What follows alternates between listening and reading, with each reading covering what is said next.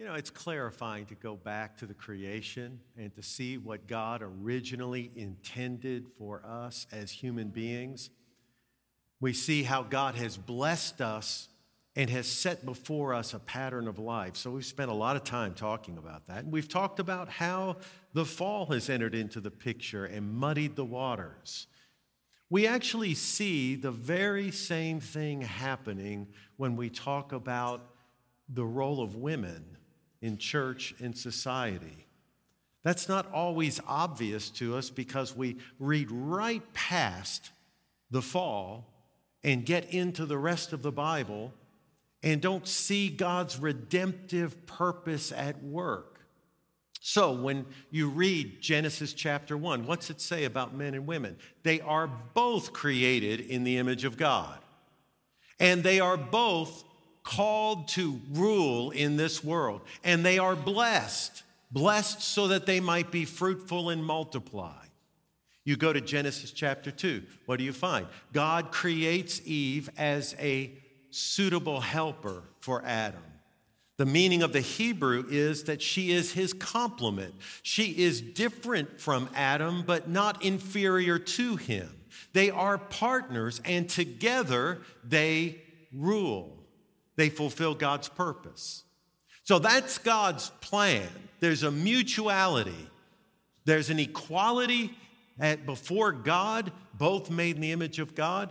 But there is some difference, and it's that difference that is so delightful. And that's why men and women find one another, and they form families together. This is all God's good plan. But not everything went according to plan. There was sin. When sin entered the world, everything goes wrong. We see that in the relation of human beings with God. You have Adam and Eve hiding from God in the garden when he comes strolling through. They're hiding from him because they have this sense of guilt. They're also hiding from one another, as we see, and even blaming one another for what happened, passing the buck, not facing that. We see alienation between man and the ground that was supposed to bear fruit as he cared for it. Now it says it will bear thorns and thistles. And we also see it in the relationship between the woman and the man. So in Genesis chapter 3, post-fall, as part of not God's curse, I want to make that clear. God curses the serpent. God does not curse the woman or the man. But as part of the consequence of sin, here's what it says. To the woman, God said, I will make your pains in childbearing very severe. With painful labor, you will give birth to children. Your desire will be for your husband, and he will rule over you. Now that's interesting.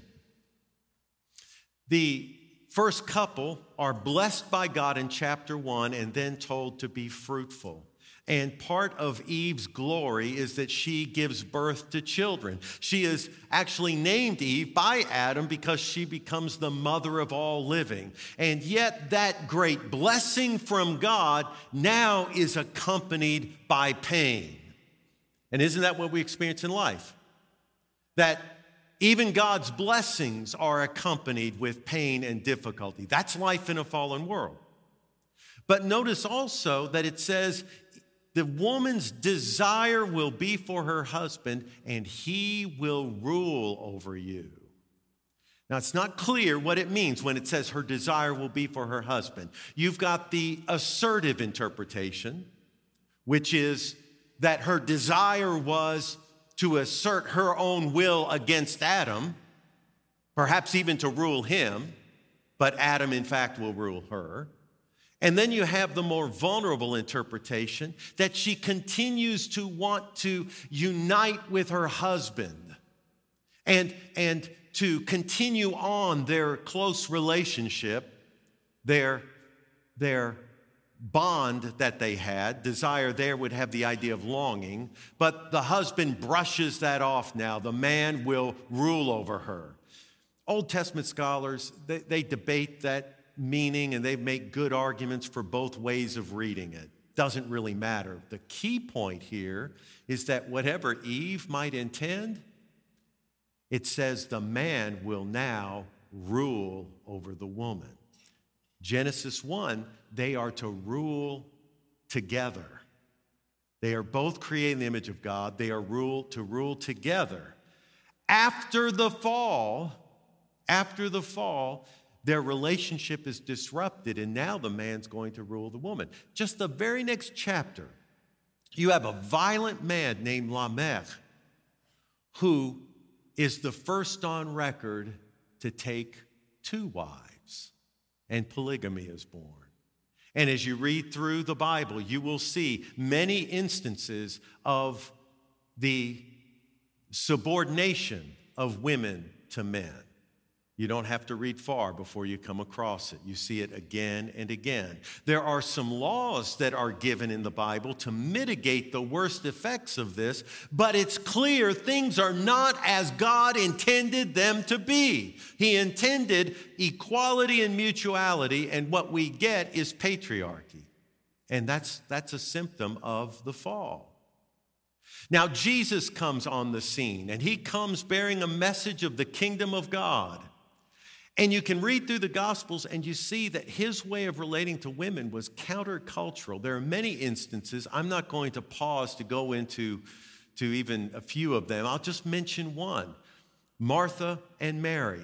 Martha's trying to get everything taken care of for all the guests in their home. She is fulfilling the typical female role in her culture. Mary, on the other hand, is sitting at the feet of Jesus listening to his teaching. That's what the male disciples would do. And Martha doesn't like it. She wants Mary back in the kitchen. And Jesus says, Mary's chosen the best thing. It will not be taken from her.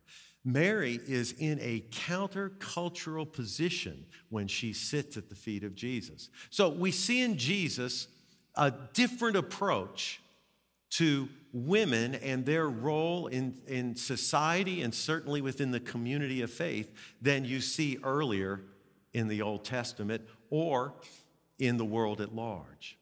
But I want to go and focus on a key verse in Galatians from the Apostle Paul.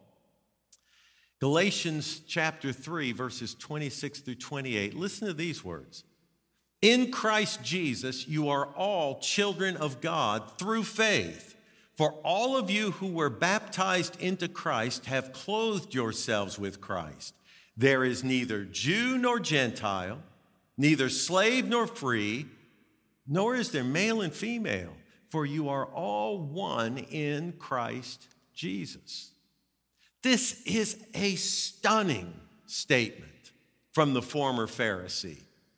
And it comes out of his faith in Jesus Christ. What he says is that the distinctions that are so important in the world cease to matter within the church. When we are united with Christ, we're united with one another.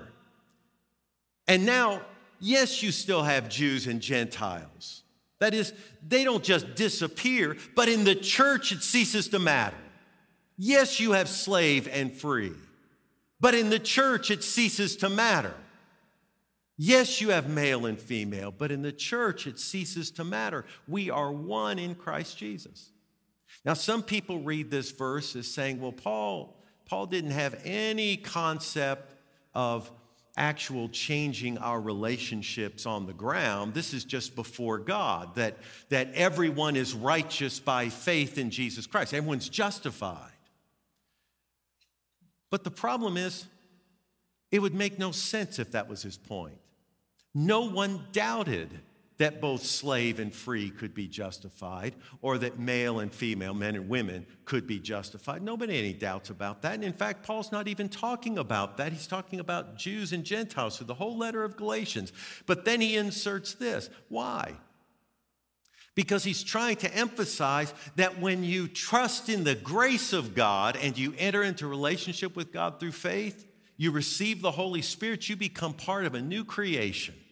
You're part of a new community. And in this community, all the hierarchies and all the imposition of artificial roles, those things fall away and we become one in Christ. That's the principle. Now, I'm just touching the very surface of it. I think I could show you with a lot more scripture how this basic theme works itself out, that Christ comes to redeem us from the effects of the fall, not to reinforce those and not to impose those. This is a fundamental idea and concept in the Bible and in the New Testament. Now, here's the thing. It's not as if, as I mentioned a moment ago, that all distinctions pass away, but they cease to matter and they cease to legitimize hierarchies that are worldly rather than Christian. So, as I said, there continue to be distinctions between Jews and Gentiles, and in many ways they would live differently because of that. They have their own cultures. But in the church, you can't divide people in that way. With men and women, it's the same thing. See, in Corinth, there were a group of women who apparently were so thrilled with the new freedom that they had as Christians, because make no mistake about it, Christianity brought a liberation to women that had been unknown in the ancient world. They were so thrilled with that and their freedom to be able to stand up and prophesy, they said, let's throw off all the bondage. And so they would uncover their heads, which doesn't sound like a big deal to you or me, but it was in that culture. To show their hair out in public, that was considered just terribly inappropriate, terribly immodest. And Paul said to them, no, you can't do that. You can't do that. You need a covering if you're going to stand and prophesy. Now you see how they're actually prophesying in church. They are speaking under the inspiration of the Spirit to the church. But they're not to just flout social norms while they're doing that. Do you see? So it's not as if we just throw everything out the window, but Paul uses wisdom in giving counsel for how we work out this equality in Christ in the world in which we live. Because though we're part of the new age hasn't fully arrived. We also have to live here and now. The thing is, when Paul does that, we don't always know what the context is. So what I just told you about the women who were uncovering themselves when they prophesied, you can read about it in 1 Corinthians 11. But scholars have had to do a lot of background digging to try to figure out what the circumstances were in which Paul wrote those words. Because otherwise it's hard to make sense of them.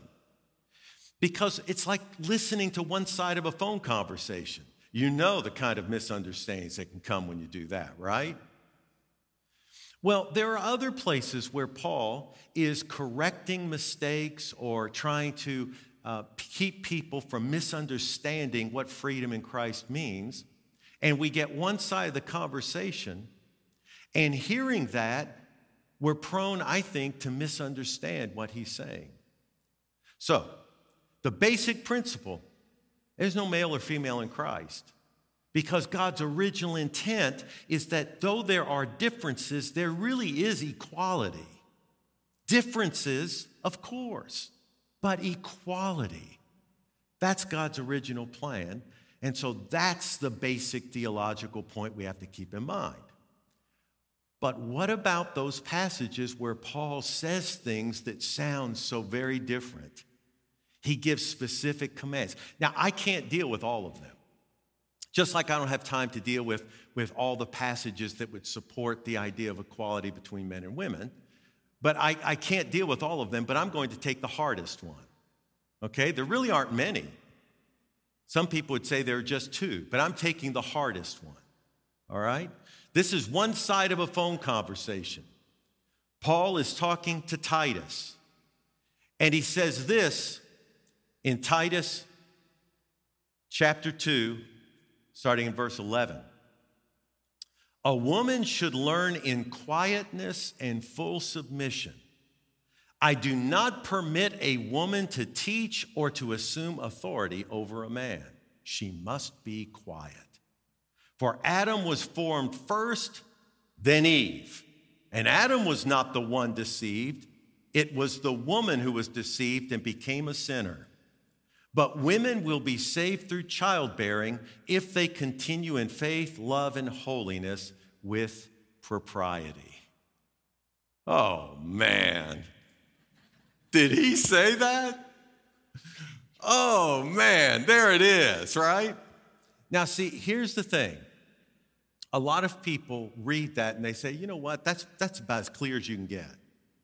And so you need to interpret Galatians 3 talking about this equality. You need to interpret that in light of this clear command. It's very obvious what Paul says. Not only should women remain silent in the church, they shouldn't teach in the church, but this is actually grounded in creation. Adam was created first, not Eve, and Eve was deceived.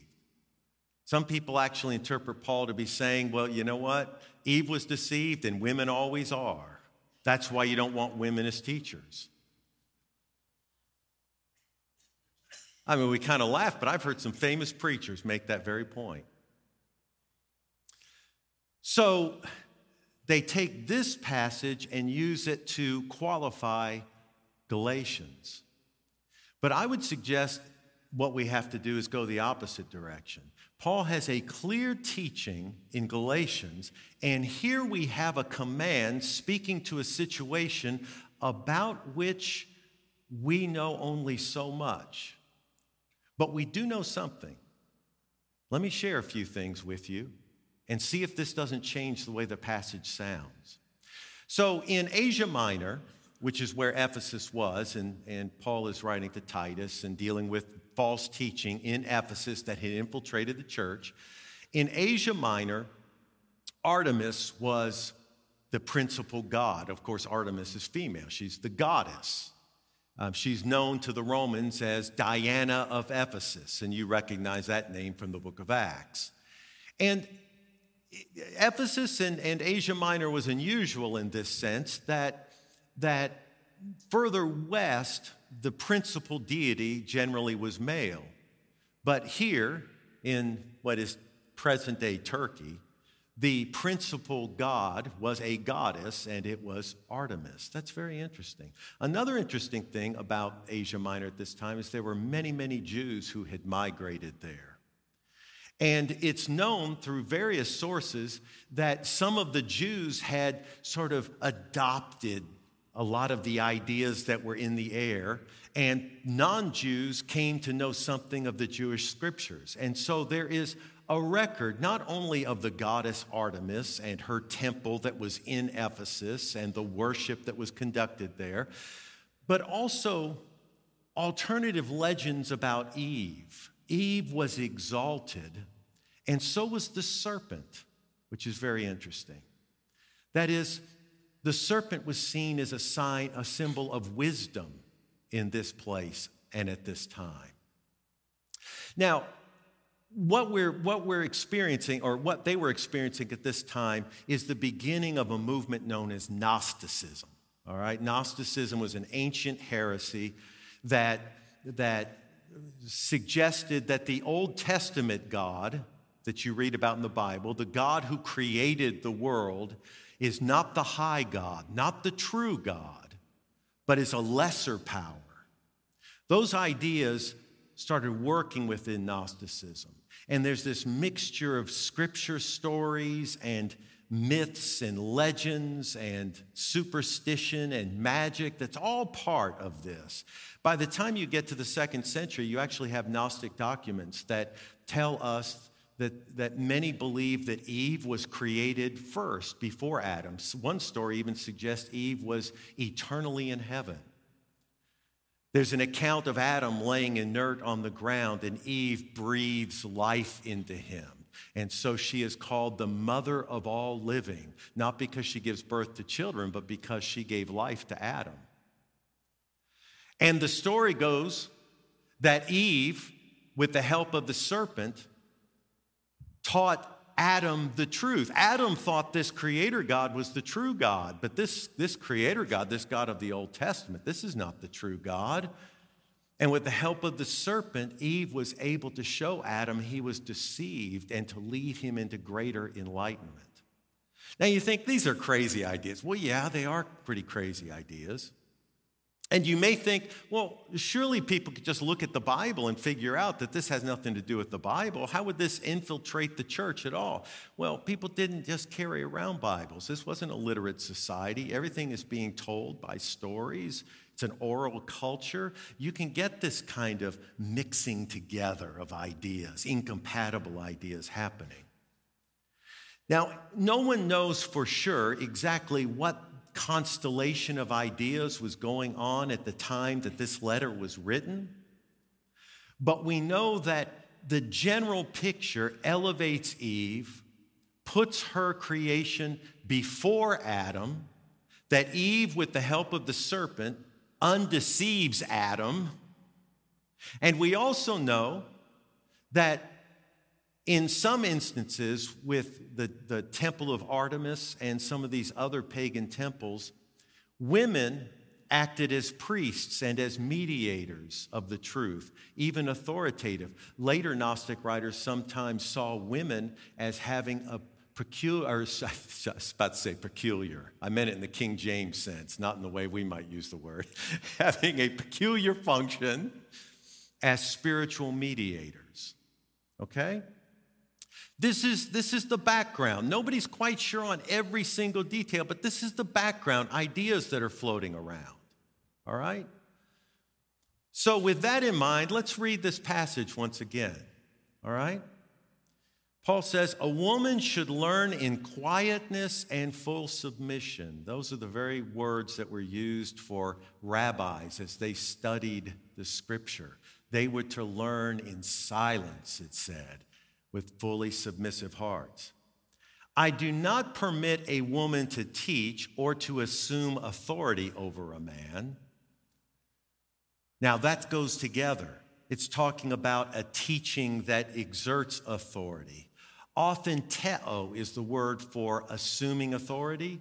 It's the only place it's used in the New Testament. And what's interesting is it actually has a negative connotation, that of dominating, of usurping authority. So think about these women priests, these ones who say they have special insight that they need to teach. I do not permit a woman to teach or to usurp authority over a man. She must be quiet. For what? For Adam was formed first, then Eve. And Adam was not the one deceived. It was the woman who was deceived and became a sinner. Do you see the connection there? I'm not sure if I made it clear. Did I make it clear? Do you see the connection there? The ideas floating in the background, these are established. We know these ideas are floating in the background. Eve is created first. She is superior to Adam. She is the one who brings him truth because he was deceived by the false god. And Paul says, no. There's this false teaching going around. We know from the other parts of the New Testament, the pastoral epistles, we know that women were part of teaching this. That fits the picture that we see. And Paul says, no, I do not allow a woman to usurp authority and try to dominate men and to teach in such a manner. I don't allow that. She needs to learn, like any rabbi would learn, by the way. She's to learn. And he says, listen, you don't even know. This is what the Bible says. Eve created first? No, actually, Adam was created first. Adam was deceived and Eve had to enlighten him? No, actually, Eve was deceived. So Paul is countering this false teaching. He's not taking the passage and teaching it on his own terms. He's trying to counter a misunderstanding. Now you might say, well, that's what you say, but we don't know that this is the exact background. No, we don't. We absolutely don't. But here's the choice that I see. Either Paul is speaking against some sort of background like that, or we've got Paul saying basically, women, stay silent because Eve was deceived and you will be too. It's hard to not read this as Paul the sexist, unless you try to dig out the background in what's said. Do you see what I'm saying? Are some of you shocked or surprised? Or a bit disturbed, maybe? Listen, I'm not talking about something that isn't known. It's all out there. If you do the reading, you'll find it's out there. This is true. Now, as far as, being saved through childbirth, I don't even want to get into that because I don't have time. I'm going to leave that aside. But I want you to see that Paul is not simply trying to put women down. He is trying to attack a false teaching that had taken hold.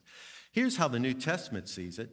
In the last days, God says, I will pour out my Spirit on all people, Jew and Gentile. Your sons and daughters will prophesy. Your young men will see visions. Even your old men will dream dreams. Even on my servants, doulos, meaning slaves, both men and women, I will pour out my Spirit in those days, and they will prophesy. We come to Christ, we're part of the prophetic community. We are empowered by the Holy Spirit, and we are to follow the prompting of the Holy Spirit as He guides us in our lives. There are certainly differences between men and women, but efforts to try to impose some rigid structure of do's and don'ts, that doesn't even fit the gospel.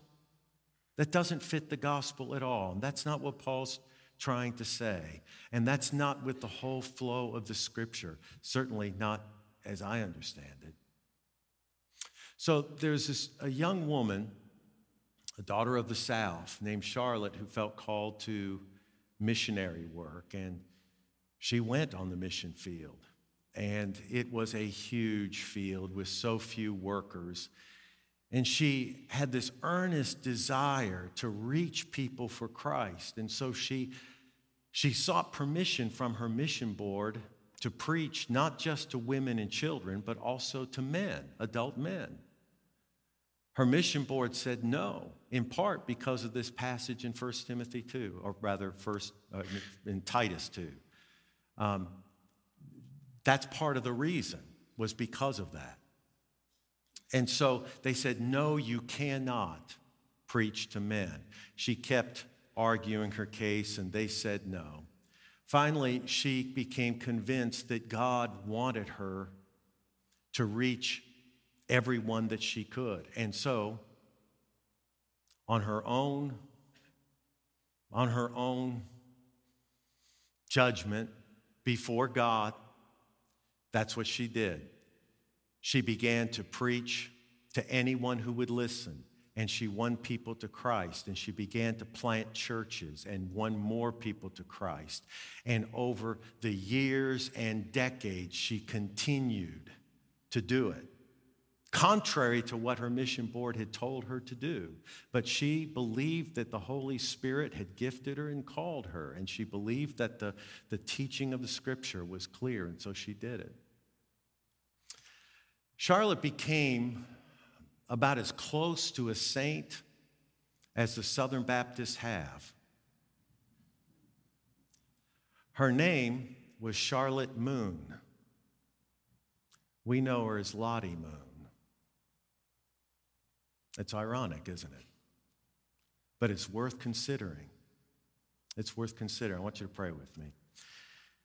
Heavenly Father, we thank you for the redemption we have in Jesus Christ. We thank you that you have called us into your service, that you have declared us righteous and filled us with your Holy Spirit and gifted us to serve you. And Lord, that's what we want to do. We want to serve you and serve you faithfully. Lord, sometimes it's very difficult as we read the Scriptures to be entirely certain about what you may teach on one matter or another. And certainly this is one where, Lord, even as Christians, we can disagree. And I know that some of my brothers and sisters here don't entirely agree with what I've shared.